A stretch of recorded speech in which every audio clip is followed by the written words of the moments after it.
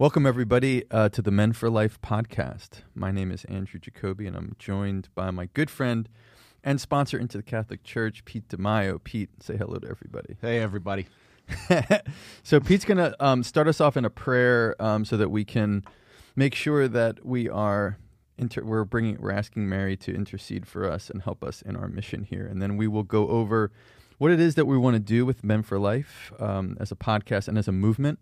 Then we'll go into a little bit of a backstory of Pete and myself, talk about some things that we have going on locally, and then, that'll be it for our first episode. We're the only two guests today, the hosts. So, Pete, why don't you start us off with a prayer, and then let's get started. Absolutely. In the name of the Father, and the Son, and the Holy Spirit. Amen. Remember, O most gracious Virgin Mary, that never was it known that anyone who fled to thy protection, implored thy help, or sought thy intercession was left unaided. Inspired by this confidence, we fly unto thee, O Virgin of Virgins, our Mother. To thee we come, before thee we stand, sinful and sorrowful. O Mother of the Word incarnate, despise not our petitions, but in thy mercy hear and answer them. Amen. I think it's very appropriate with this being the first Saturday, and I would just ask Our Lady of Fatima to pray for us and watch over us, and St. Joseph to pray for us and watch over us. Amen. Amen. In the name of the Father, and the Son, and the Holy Spirit. Amen. That's great. Pete, thanks so much, man. This is awesome. It's great to have you here. This is real. We've been talking about this for a really long time. So we have a lot of dreams to get to this point. That's right. It's been a long time coming, and we're in a beautiful studio here in downtown Philadelphia, and we're going to do our best to create a culture of life, Men for Life. So anyway, let's start off with, I thought the first thing on our agenda today is to go over both of our kind of vision for what we're doing here as far as the Men for Life podcast and the Men for Life larger movement. And so I'll start us off, and then maybe you can jump in and tell us what your thoughts are. But the reason why I wanted to do Why this, don't I get to start us off? Okay, age before beauty, man. All right. Age before beauty, that's right. So I thought that the reason why I proposed this was because I thought that that abortion, as far as my entire life, has been an issue that seems to scare men to talk about. Meaning, we've heard for our whole lives. You're a little younger than me, but about the same age. I'm an early abortion survivor, let's say, because I was born March 6, 1973. So my mom could have killed me legally had she wanted to. So she didn't. Thank God. Thank you, Mom. I appreciate that. And she didn't kill me. And for me, but my whole life growing up, I was just told over and over and over again, it's a woman's issue, her body, her choice. This has nothing to do with you, essentially. So get out of it. You don't have a uterus, so you have no opinion about this at all. And I guess it was like a kind of a get out of jail free card, that idea. And so I was just like, okay, I won't have any opinion about it. I won't get involved in it. But there was something deep down that didn't seem right about that.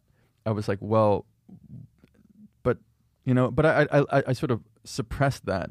And then as I grew older and I matured in my faith journey, and we're going to go into that a little bit later for both Pete and I, there was this idea that it just became obvious to me that, number one, a baby is co-created with God, but with a man and a woman. It requires both in order to make a baby. So why shouldn't there be both voices heard on this issue, number one?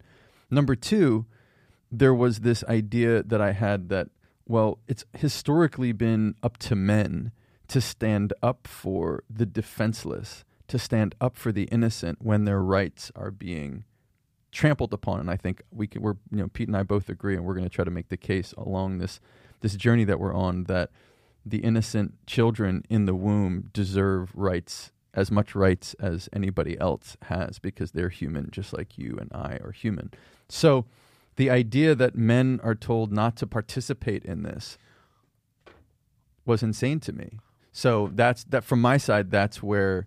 Andrew, are you a biologist? No. I don't even play. No, I'm not. Sorry for the break and the humor, everyone. So, no, I'm not a biologist. But so we're just coming off of some fresh Supreme Court knowledge lately. That's right. We're doing this in the beginning of April of 2022. So if anybody catches the reference there.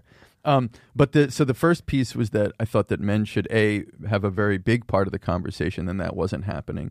And then B, the other piece of this to me is that, so if we're going to talk to men about the issue of abortion, and we're going to try to create a movement of men, and this is the goal of Men for Life as far as I see it, to create a movement of men to create a culture of life in our country, in our universe, in our world, everywhere, as opposed to the current culture of death, then our role is to stand up for the unborn and their rights. And the other side is to talk to other men about the importance of virtuous action towards women in their lives. So I support, and we're going to talk about this during the podcast, but I support the church's teaching about chastity, and the church's teaching that sex is the procreative act and the unitive act between a married man and a married woman. That's the only coherent view of marriage, and that's the proper place of sex in society. And so that's the way I came to this. And I want Pete, I've been running my mouth about this, so maybe you can jump in. But that's sort of where I'm at, and why I wanted to. When I met you, you became my sponsor into the Catholic Church, and thank you so much. It's been amazing to have you as a sponsor because you're such an inspiration to me. I'm not going to brag too much about Pete. I'll let him talk about himself, but that we were on the same page here. So I thought it was an awesome opportunity for us to try to do this together, and to not only do it together, you and I locally, but to get on the mic and to try to bring this to anybody who will listen. And so that's my story, and I'm sticking to it. Yeah, I think when Andrew says that this is a movement, he genuinely means this is a rebuilding of the culture of life in Pope John Paul II's great words. And this is something that isn't meant just for the local Philadelphia area. This is meant for every state in the United States of America and across the globe. So our vision is that this is something that we would have everyone participate in who feels strongly and passionately about this. And of course, I'm Catholic, and Andrew's becoming Catholic. He's going to be officially Catholic in the next 2 weeks here. God willing. Mother Mary, please pray for me. I told him I will hold him up in front of the altar. He will be baptized. The devil is attacking me in a very aggressive fashion here towards the finish line. Very typical. Very typical. And so providential. And I was brought down to the cathedral just by Steve Boza, who runs our Office of Life and Family. And he asked me if I would lector for the Philadelphia March for Life Mass, which just happened last January of 2021. And from there, we had Father Gill and Father Biedricki ask me if I would continue to lector at the cathedral, St. Peter and Paul's Basilica here in Philadelphia, asked if I would serve. I had some outstanding experiences doing that. My brother Chris and I got a chance to serve Mass on St. Joseph's Day last year. That was our first time serving Mass since we were kids, when we were altar boys.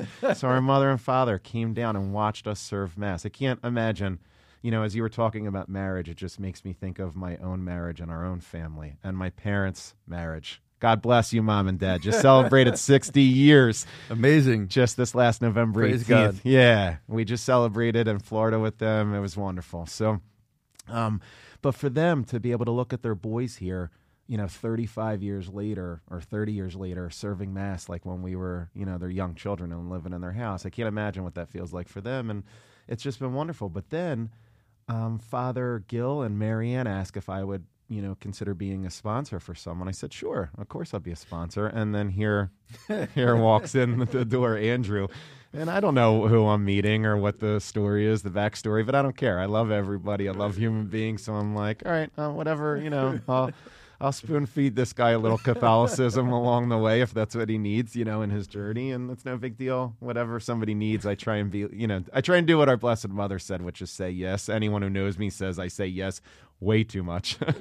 Our kids abuse me. If they want sleepovers, they don't ask Mom, they ask Dad, because Dad just says yes. So I meet Andrew, and we attend Mass together, and he asked me, hey, let's go over and grab a cup of coffee across the street from the cathedral. So we did, and just sat and chatted a little, and my goodness, I had no idea who I was meeting. And he begins to share this with me, and I say, oh my gosh, like, God, are you kidding me right now? Did you really just put Peter and Andrew together? Again, get the band back together. It's been 2,000 years, people, but there's a brotherhood that has formed in this last year. It's been awesome. So anyhow, Andrew just shared a little bit of his journey with me, which he's going to share now today, so you have a little backstory on both of us. And he shared with me that this issue of killing other human beings for whatever reason, whether it be their faith, like the Jewish during the Holocaust, whether it be skin color or tone of skin, shade of skin, whether it be inside the womb, outside the womb, these crazy arguments we hear, viability, not viable, right? And these different things. And he starts explaining this to me, and he said, especially with the unborn, when he learned that there was over 2,000 per day here in the United States, 42 million around the globe last year that were killed, ultimately for the crime of being inconvenient.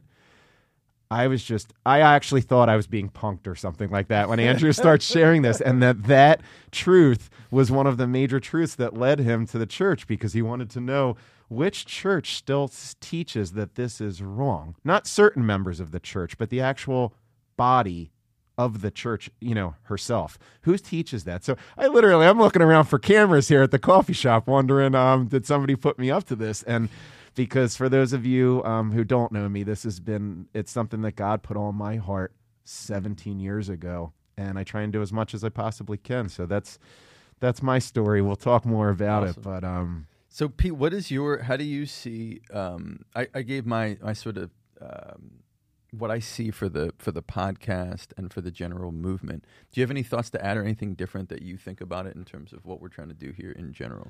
Not just today, but in the future. Yeah, so I've had an interesting run here for the last 17 years. I knew God was calling me to do something, and literally I was on retreat and I started reading about abortion. And for those of you who know Lila Rose in live action, it was almost like God did something with me on that retreat, like I think similar to what he had done to Lila Rose, where it was the middle of the night on the retreat and I'm reading, and I actually was physically shaking in my bed at the pictures and the horror of abortion.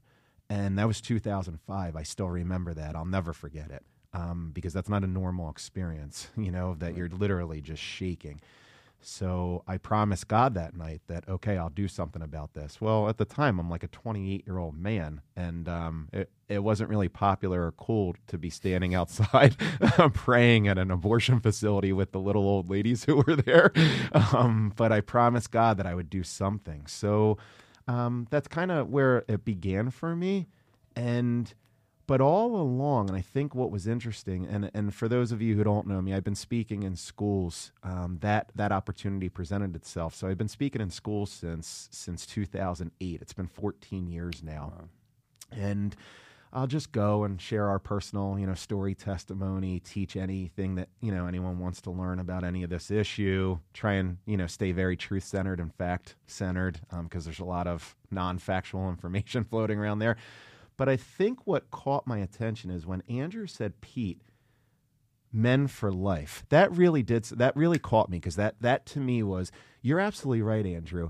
God created me a male, and that makes me a male for the rest of my life in how I fit into my own marriage, my own family, and society as a whole. And then the second piece was, as a male, we have a real inauthentic masculinity that's been going on, I would surmise maybe over the last few decades, that this has taken place, or certainly in my lifetime. And this role of authentic males in society, in marriage and family, and of course just in society. For those of you who don't know, Andrew's a single man, so ladies, he's still quasi-available. I'm happily married 18 years, but yeah, I realized what Andrew was saying was so true. And when If you don't know my backstory yet, you're gonna learn a little bit more about that. But I saw how I failed in this role just in my own life, and how it still pierces my own heart to today, and the mistakes that I've made. Two very, very, very, at least one for sure, critical mistakes where I failed. And I have a good friend, Mark Houck, who runs the Kingsmen. So for anyone who knows the Kingsmen, and he really pushes this concept of we need strong, authentic men, leaders, protectors, and providers. That's how he sums it up. Men are supposed to be, by nature, leaders, protectors, and providers. And as you say, you're like a historian, Andrew. So when you speak, I love listening to you because you're a brilliant guy. But it's that concept. Even if we go back into the, in hundreds of years, centuries, if we go back thousands of years, even in war times, who left the area to go battle? And it wasn't the women, it wasn't the children, it was the men. So I can still identify with that today in 2022 is leader, protector, provider has taken on a different form in a way, if you will, but that's still what's required of us today. So I think that's my vision. I guess summed up is when Andrew said men for life, it doesn't mean, ladies, that you weren't welcome. You were actually very welcome.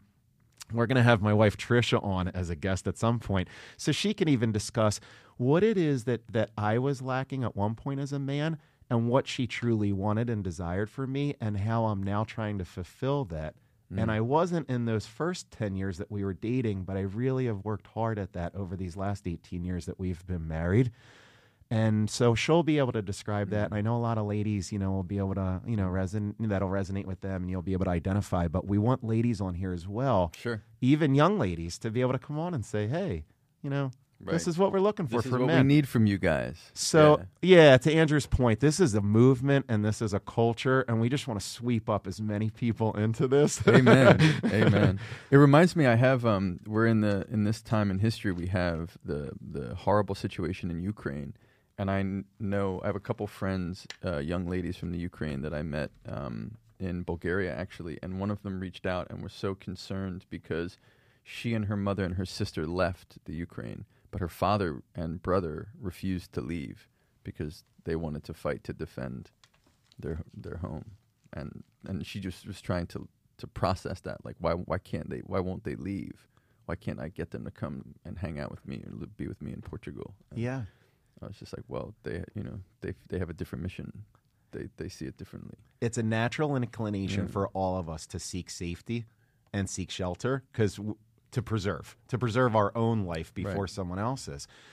But what makes this interesting, and Andrew and I feel very, very deeply about the Lord and our Catholic faith. So this is definitely going to be evangelizing and catechizing. Amen. So many of our guests. We are not on the fence about that part. No.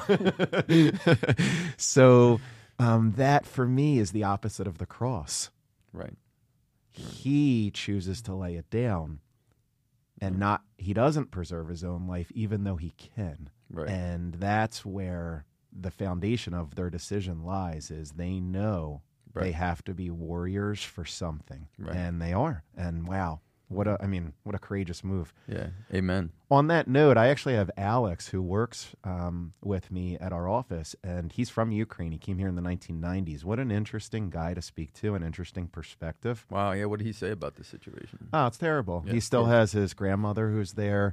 They're from, is it Kiev? Is that how it's pronounced? I'm not sure how it's pronounced. Okay. I always say Kiev, but I guess that's not right. That's where they're from. Kiev? I don't know. Yeah, you hear different. So that's where they're from. And he said, I think it's his cousin, or it might have been, I believe it was his cousin, but just had a baby 12 days before the horrible pictures that we saw, all over social media with women and children, newborns, underneath basement of the basement and, those terrible pictures that we were seeing. And he said, Pete, 12 days.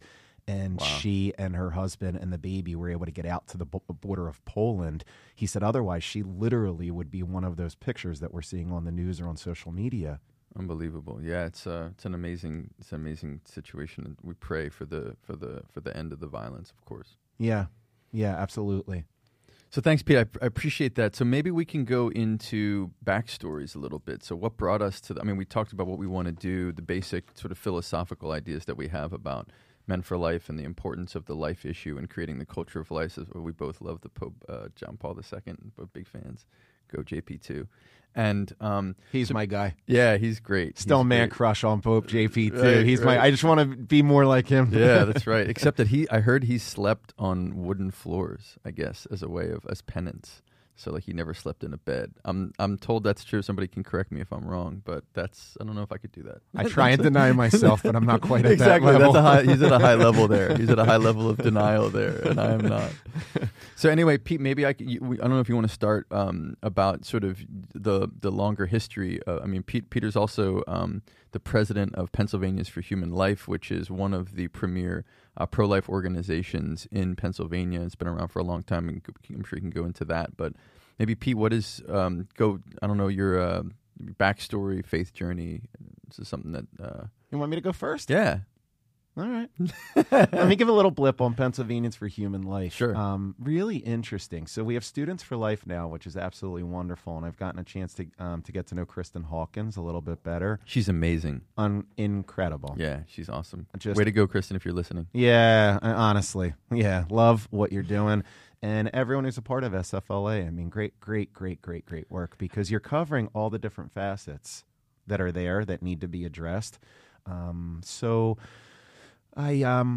I stumbled across this Pennsylvanians for Human Life, and they were doing similar work, and they had been doing it for decades with volunteers. I mean, just incredible people. Mary Ellen, who's still there and involved with us. Martha Short, who was our director just up until several years ago. And so much of my formation over these last 15 years has come directly from Martha. She would just, back in the day, hand me just pamphlet after pamphlet and just feed me with information. But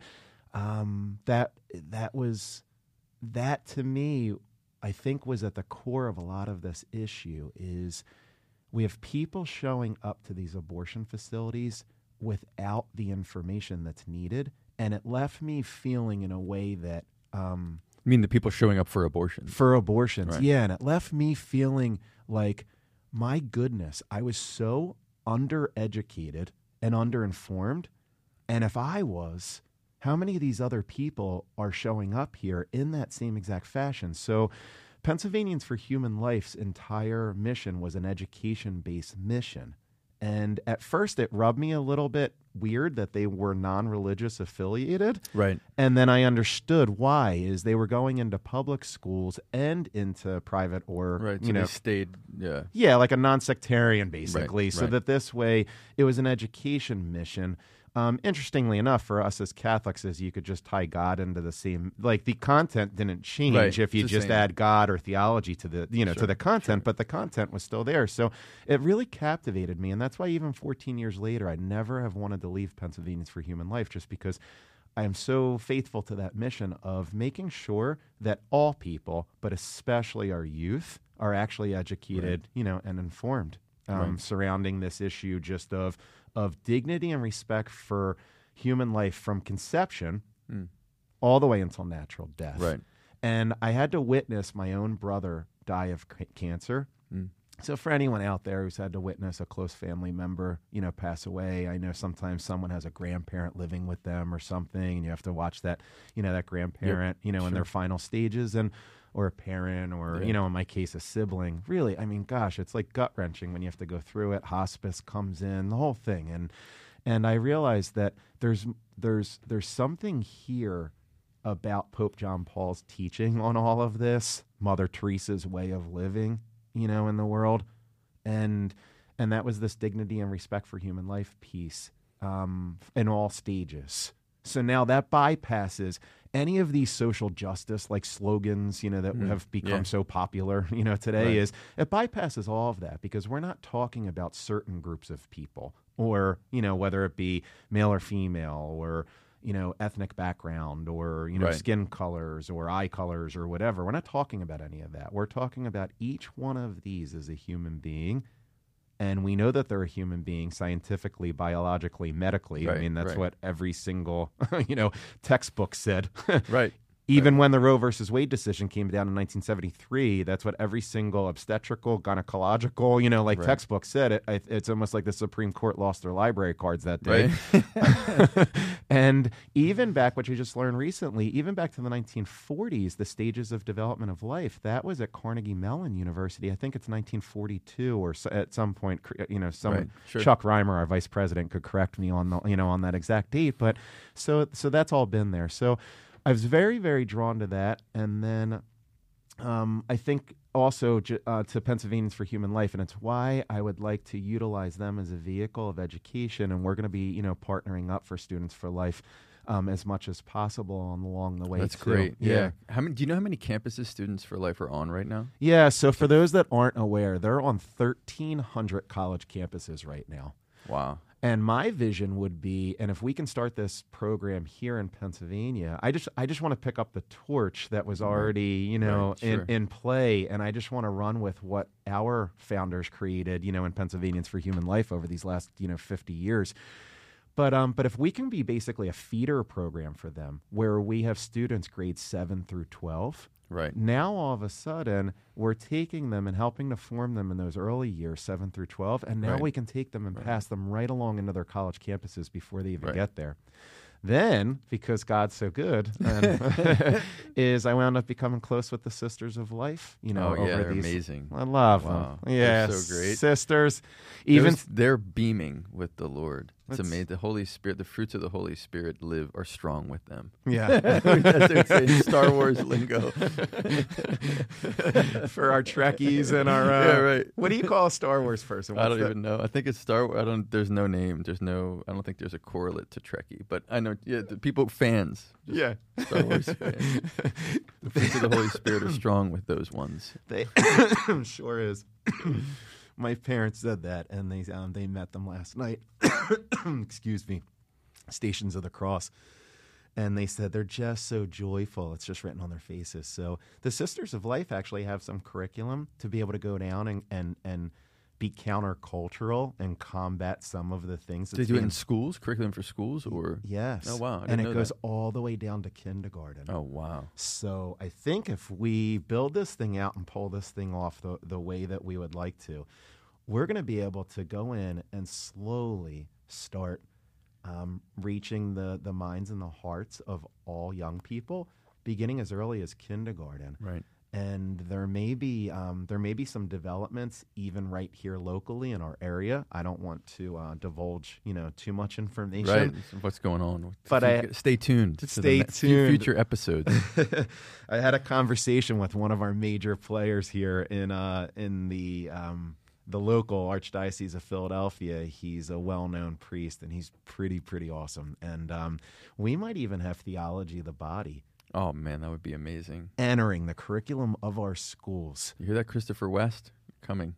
You're in Pennsylvania anyway. Christopher West and everyone here at the TOB Institute in Pennsylvania, I am not ashamed in any way to say that theology of the body teaching, when I learned it from Monsignor Brian Bransfield on retreat, literally just Damon Owens, Joy to Be, it just took all of the dots and just lined them all up for the first time ever in my life, where it took everything about me, who I am, how I was created, my sexuality, and it just made it all make sense. And what took it one step further was it helped me understand my relationship with Tricia at that point also. So it wasn't just an interpersonal understanding of my own self. It was actually an understanding of my own self, which led me to a deeper understanding of Right. the union with my counterpart Right. and her. Like in France, I think it's Vive la différence. Yeah, It's right. Celebrate the difference. It's she's unique and different than me, Right. and uniquely special. And I learned how to cherish her differently. So thank you, Christopher West, as Andrew said. And where were you before that? What was the journey there? Like, what was your, how were you viewing it before, and how did theology of the body or the teachings that you got at that time change your opinion? Like, what was before? What was your philosophy before that? So I think a lot of times when we're learning something, and I just want to preface the answer to that question just by saying our willingness to learn what's being taught matters. There's a saying that says the teacher appears when the pupil is ready. Right.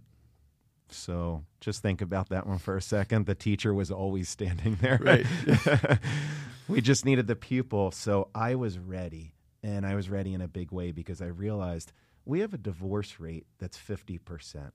And Catholic couples are divorcing at the same rate as the rest of the world. We have a divorce rate among couples who cohabitate of 2/3. Depending on statistics, we see anywhere from 2/3 to 3/4. So 70%, call it. Well, Trish and I cohabitated before marriage. Right. So I'm literally holding hands, walking up to this altar, standing in front of our Lord, kneeling down during the singing of the Ave Maria, in front of the Blessed Mother. And we had a very traditional, Catholic wedding that my wife and my mother-in-law, helped put together. And thank you, Mom. and Trisha's sisters, very involved. So a beautiful family. They're a great family. So I think that when I learned some of this teaching, and that was the preface, is just that I was ready because I realized that we were standing there holding hands, and there was a 70% chance or more because of our backstory that we're not going to make it. Right. And then I'm saying, why am I even standing here if we're not going to make it? Is there a different way? Like, I'm wearing this coat right now. I'm willing to try on a different jacket. It might not feel as comfy when I first put it on, but I'm willing to try that one on and see how that fits because, hey, the world's way doesn't seem to be a really good equation. So, well, I stumble across this theology of the body teaching. I think at that point, I was on my knees looking for a different. Ready. Yeah, You're I'm ready. You're ready. You're teachable. Yes, very, very teachable and coachable. And that is not a quality of Pete DeMaio. Or most young bucks. Yes. Men, so when we say men for life, we are going to go deep in the teaching of men for life, and letting go of some of our stubbornness is a big piece of the puzzle, especially for the younger men. We ran into that yesterday a little bit. When? Yesterday. Oh, we did. You mean at the coffee shop? No, at the school. Oh, yeah. We ran into that at the school. At a speech. Yeah. We were giving a speech for senior retreat, and we ran into that a little bit. Sometimes guys have a little too much alpha male going on, so we just need to reel it in a little, gents. Just a little bit. Right. Gentlemen. Yes. Be gentlemen. So, yeah, I guess to back up then, Trisha and I met when we were 15 years old. And we were both raised in we're cradle Catholics. We're raised in traditional Catholic families, go to church on Sundays, invite a priest over for dinner now and then. And, I was an altar server. Trisha had all the church songs ingrained in her from, I think it was Sister Bernadette at Sacred Heart in New Jersey. So she still loves Sister Bernadette to this day for that. And she said, Sister Bernadette, I think, used to tell them that singing was like praying twice. Oh, wow. That's a great line, Sister Bernadette. If you're still with us. Yeah, if you're still with us. Yeah, you're with Trisha to this day. Amen. Sometimes we're standing in church, I look over at Trisha, and I'm like, how do you know the words to this song? I don't even... She just gets it. Yeah, it's just in there. So Trisha and I had a very, very rocky relationship. We were very just cultural. We were just very much of the world. And we were just doing things the way the world does it. And I got caught in that. I got caught in that trap. For those, those who know me, I'm from Ventnor, New Jersey. I grew up a block and a half from the beach next to Atlantic City. Great family growing up, best time, growing up. But I was very much like my buddies, like where we're all just, like the world. Not a knock. All of them are super successful, Right. And, but... Then when you see how this starts to play out in relationships, that's why that's where we have a problem. Like I said, so when you see marriages ending at a 50, 60, 70% divorce rate, children that have to grow up in divorce households, how this effect that this has on, on the family, it's tough. It's very difficult. Even just if we're just speaking socioeconomically, the number one reason for poverty is a single income household. Right. Yeah. All you have to do is finish high school. I think it's the Brookings Institute. If you finish high school, don't have children before marriage, and get any job and keep it. Any job, doesn't matter. If you just don't do that, get married before having kids, graduate from high school, and get a job. Usually you're good. Yeah. And that's not a right-wing institution, the Brookings Institution. That's No, this is just recording information and documenting statistics, right? Yeah. That's right. And I'm a math guy. I'm totally math brain guy. So when I see statistics like that, they're just like burned into my, into my brain. And I say, all right, well, that seems pretty fundamental to me. Right.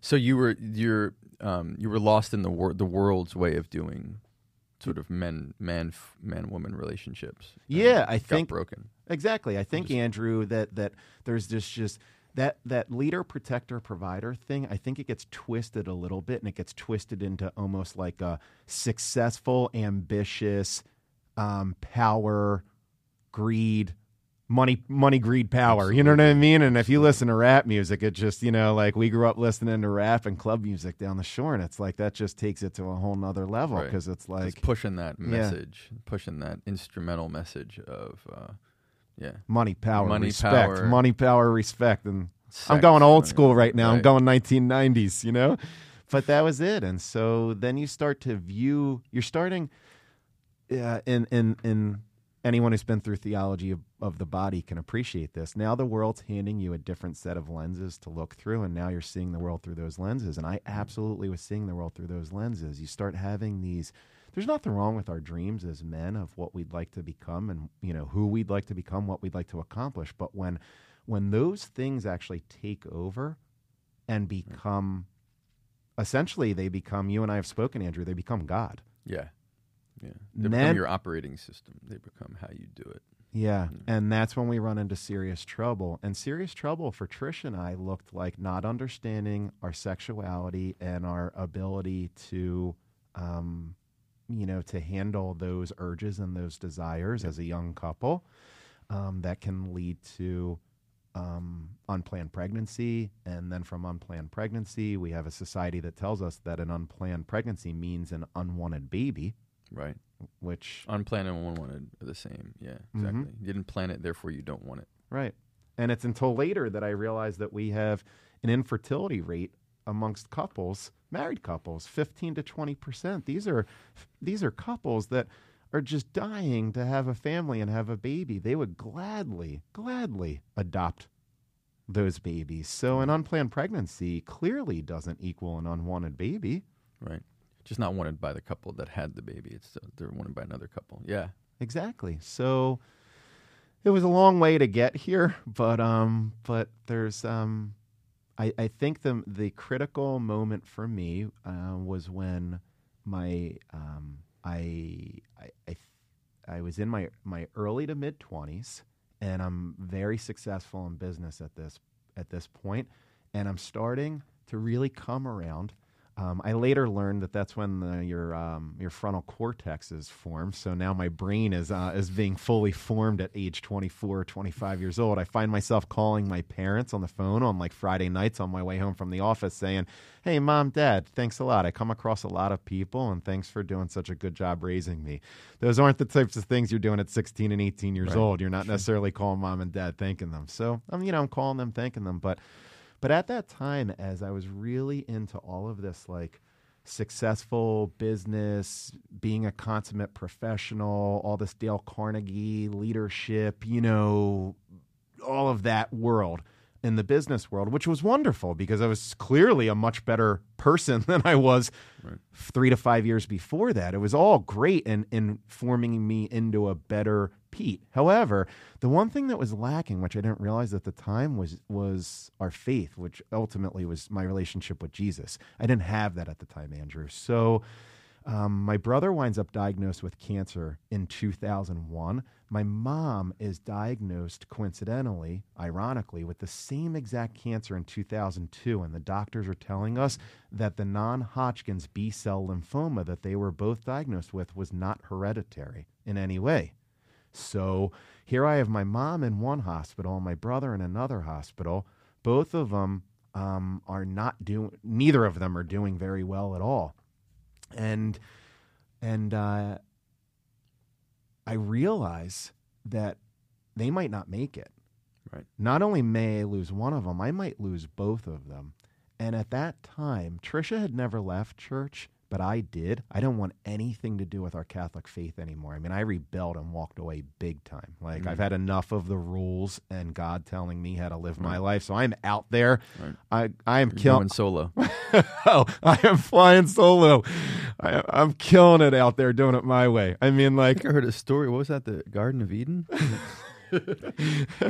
I listened to a CD once. It's Father Larry Richards out from Erie, Pennsylvania. He said the song that they play all day long in hell is Frank Sinatra, My Way. Well, guess what? I was listening to My Way all day long out when I was out there killing it. And I realized just how helpless I truly was. So I quickly went from Pete, on top of the world, what I'm doing, and I quickly went to a very, very humble, docile Pete. So when I came back to the church seeking help, I came back on both knees, very, Right. very, very humble. And I'm now pleading with God, asking for help. Please don't take my mom. Please don't take my brother. Please don't take both of them. And fortunately, my mom lived, but my brother died. And it's a shame for me to have to say it, and I'll let you go, Andrew, because I really want to hear from you, because your backstory is so interesting. It's fascinating. So I love listening to you speak about it. But I just I think that if my brother hadn't passed away, I never would have made it.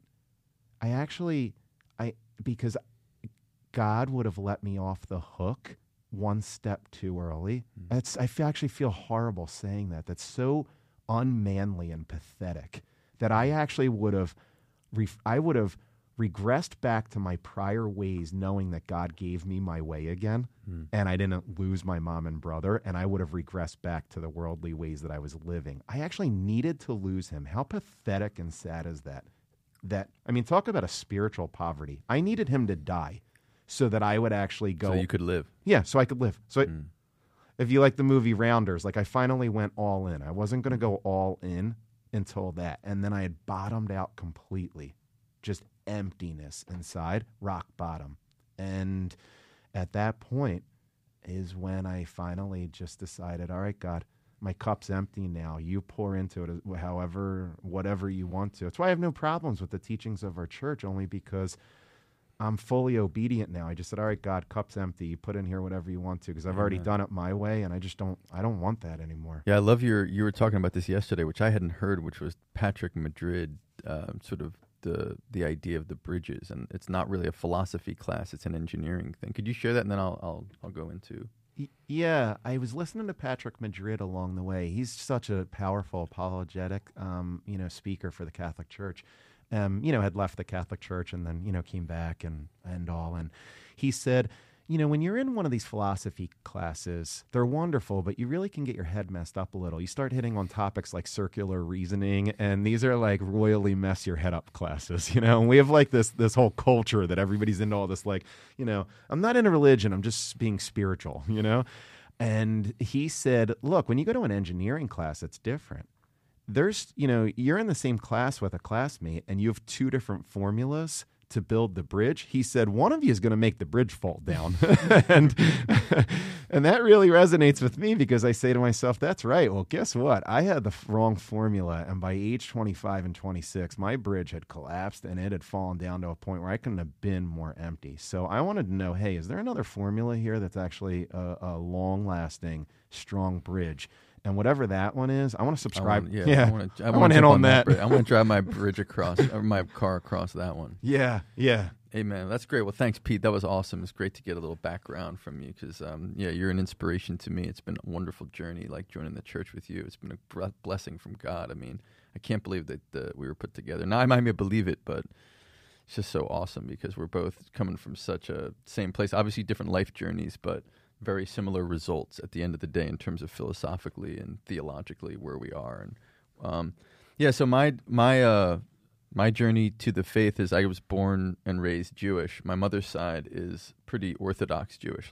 So when we go to like a cousin's wedding, it'll be black hats and Hasidic Jews, and so it's sort of her side is part sort of modern Orthodox, which is like like Ben Shapiro's modern Orthodox. The guy he'll wear a yarmulke, but some of her family's actually Hasidic, and my dad's is sort of secular, like Seinfeld Jewish, that.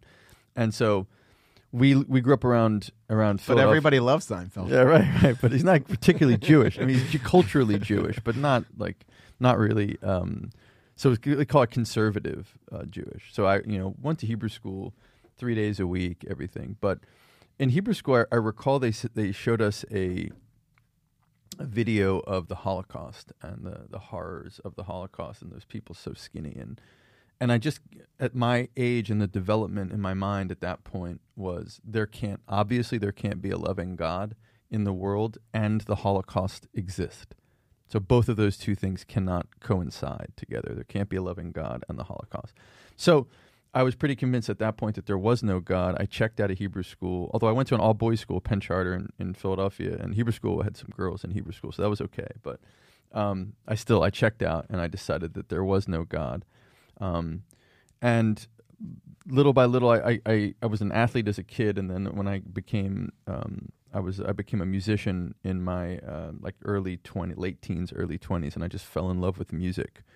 And music was my God. It was my spirit. It was my spiritual connection to the world because it's non-material, it's sound, it's vibration.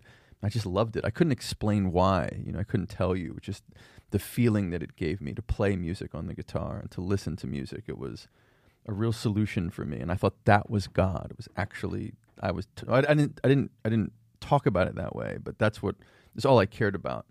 And I went to college, but I was there to play music and whatever. But the problem with that was that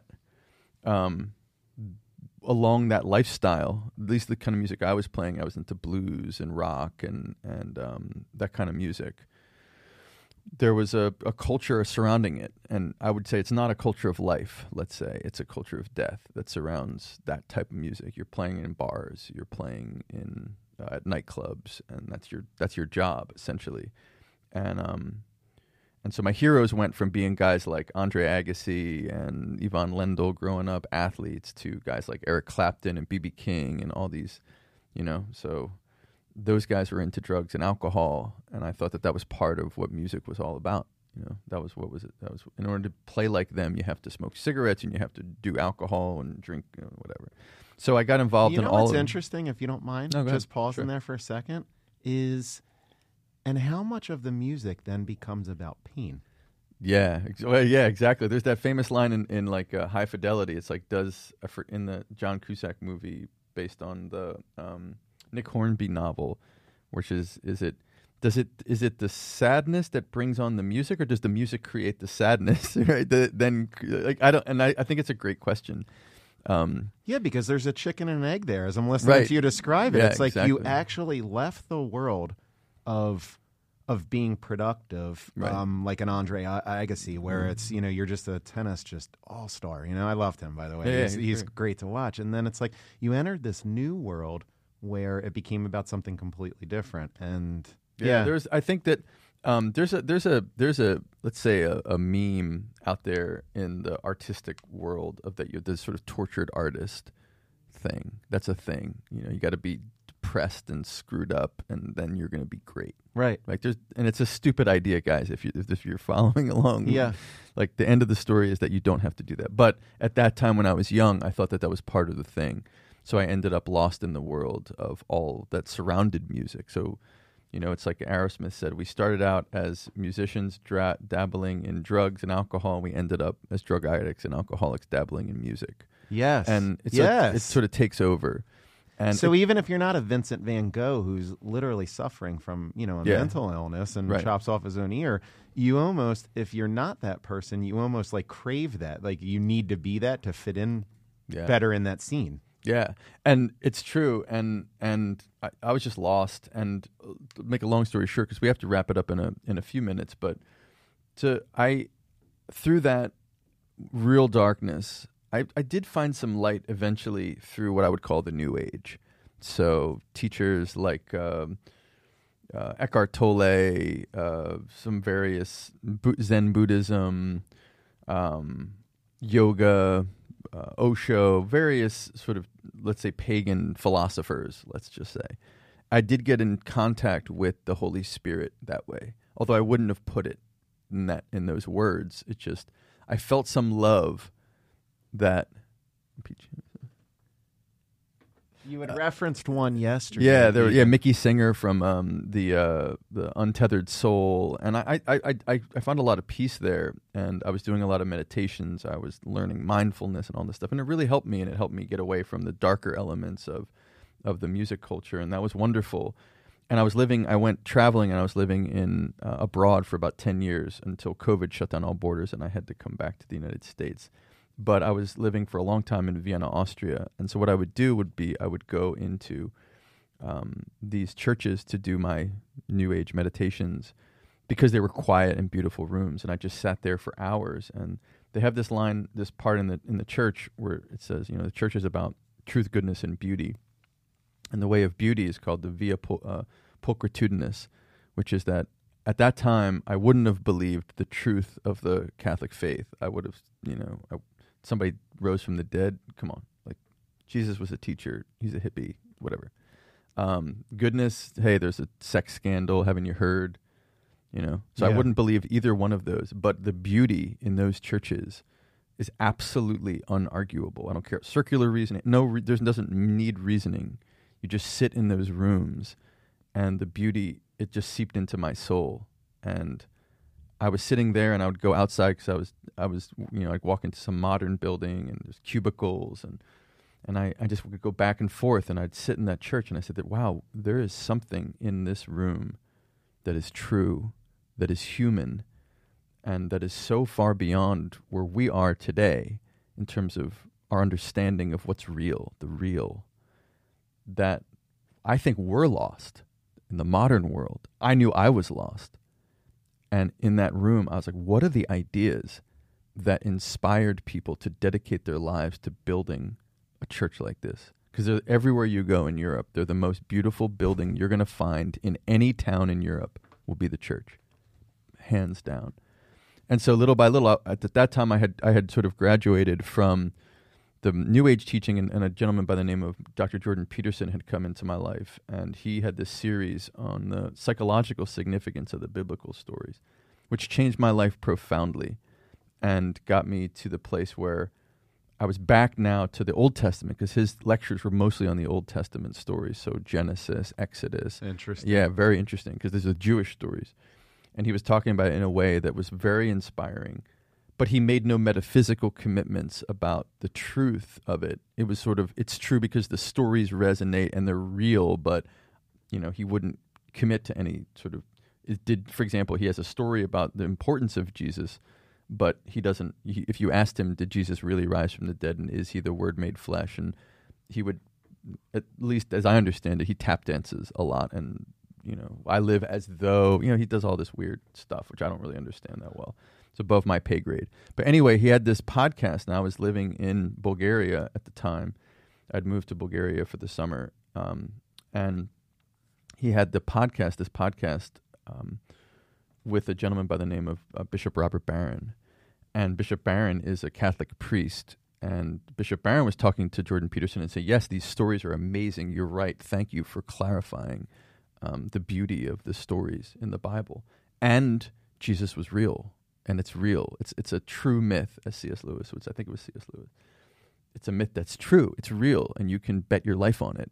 And I have, and I'm really glad I did. And there's all kinds of, there's a deeply rich intellectual tradition. So it's wonderful that you're out, sort of spazzing out here on the psychological significance of it. And that's wonderful, and it's great and true.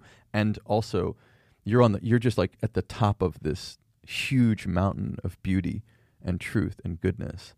And that is contained in the Catholic faith.